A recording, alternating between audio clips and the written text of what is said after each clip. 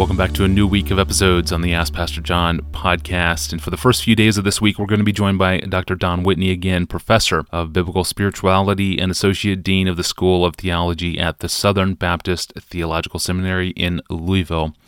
He is well known for his classic book, Spiritual Disciplines for the Christian Life, a book originally published in 1991 and then revised and expanded in 2014. I know a number of listeners are familiar with his book, and he's also the author of a new book from Crossway, which is titled Praying the Bible. Dr. Whitney, on to the next question on my list, sort of the common questions that we get on the disciplines here in our inbox. And this one is really foundational and important because there's a lot of questions about why Christians are called to practice the spiritual disciplines in the first place, or how do we know if we're doing the spiritual disciplines right? What should be the goal of it all? What should we be seeing in our lives? But essentially, why do we do them in the first place? Well, we are to practice the spiritual disciplines, first of all, because they are commanded in Scripture. 1 Timothy 4:7 says, discipline yourself for the purpose of godliness.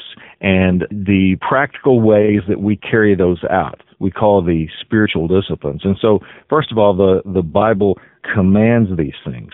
Discipline yourself. And so that's not just some amorphous attitude. That involves actually things we are to do and biblical activities that we are to engage in, rightly motivated. And so, first of all, the Bible commands that. Discipline is at the very heart of discipleship in the New Testament.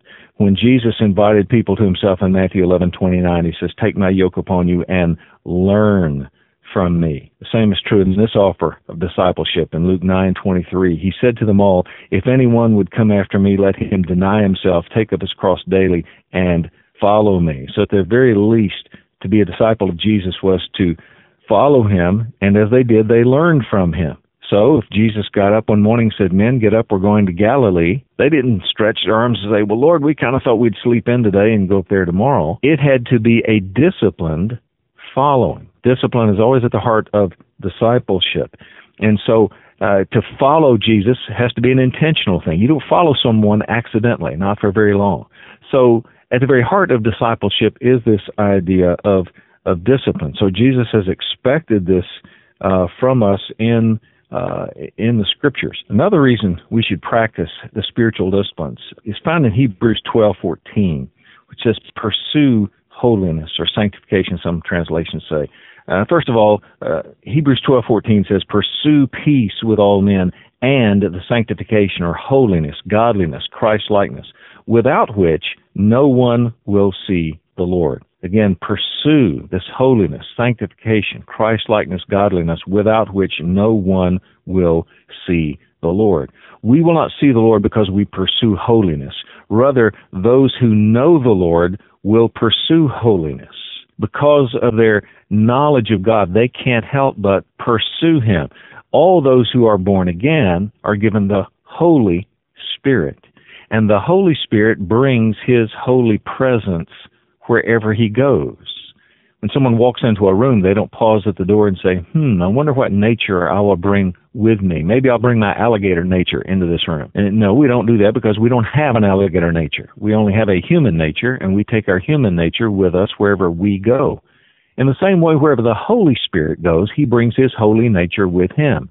And when he indwells any flesh and blood creature, he brings that holy nature, and that person, therefore, has new holy hungers they didn't have before. They hunger for the holy word of God that they used to find boring or irrelevant. They hunger for fellowship with God's people. They can't imagine life apart from the people of God anymore because the Holy Spirit ministers to them through the people of God. And so to cut themselves off from fellowship with God's people is in a real sense to cut themselves off from so much of the ministry of the Holy Spirit to them, and they can't bear that. Anyone indwelled by the Holy Spirit has new holy longings they did not have before. They long for a holy body without sin anymore. They long to live with a holy mind, no longer affected by temptation ever again.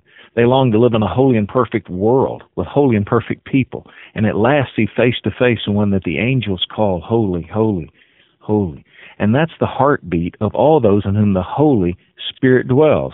They may be 9 years old And those things will be expressed in 9-year-old ways, but they will be there because He is there. And a person may be 99 with the encrusted traditions and experiences of the years over their heart, but pulsing underneath that is the evergreen, ever-fresh work of the Holy Spirit.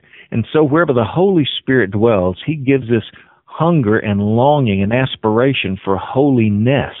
And so you are compelled by the presence of the Holy Spirit to pursue holiness, sanctification, godliness. And so if you're not pursuing that, you won't see the Lord. And the reason is you don't know the Lord. You don't know the Lord if you're not pursuing holiness. Anyone who doesn't want to be with Jesus, I submit, has not met the man. Well, how do we do that then?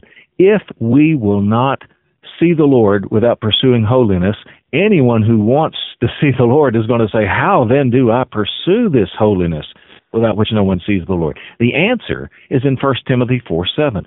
Discipline yourself for the purpose of godliness. Discipline yourself for the purpose of godliness, holiness, Christ-likeness. So, the practical, everyday way we pursue the holiness without which we will not see the Lord is the practice of the biblical spiritual disciplines. That's why it is so important to practice the biblical spiritual disciplines. That's so important. God, give us the focus and the discipline for this work in our lives in 2016. Thank you, Dr. Whitney. So what are the most important spiritual disciplines, the ones we cannot neglect, the ones we need regularly, even daily? And can we even talk in those terms when we talk about the spiritual disciplines? I'll ask Don that tomorrow when he joins us again. I'm your host, Tony Reinke. Thanks for listening to the Ask Pastor John podcast.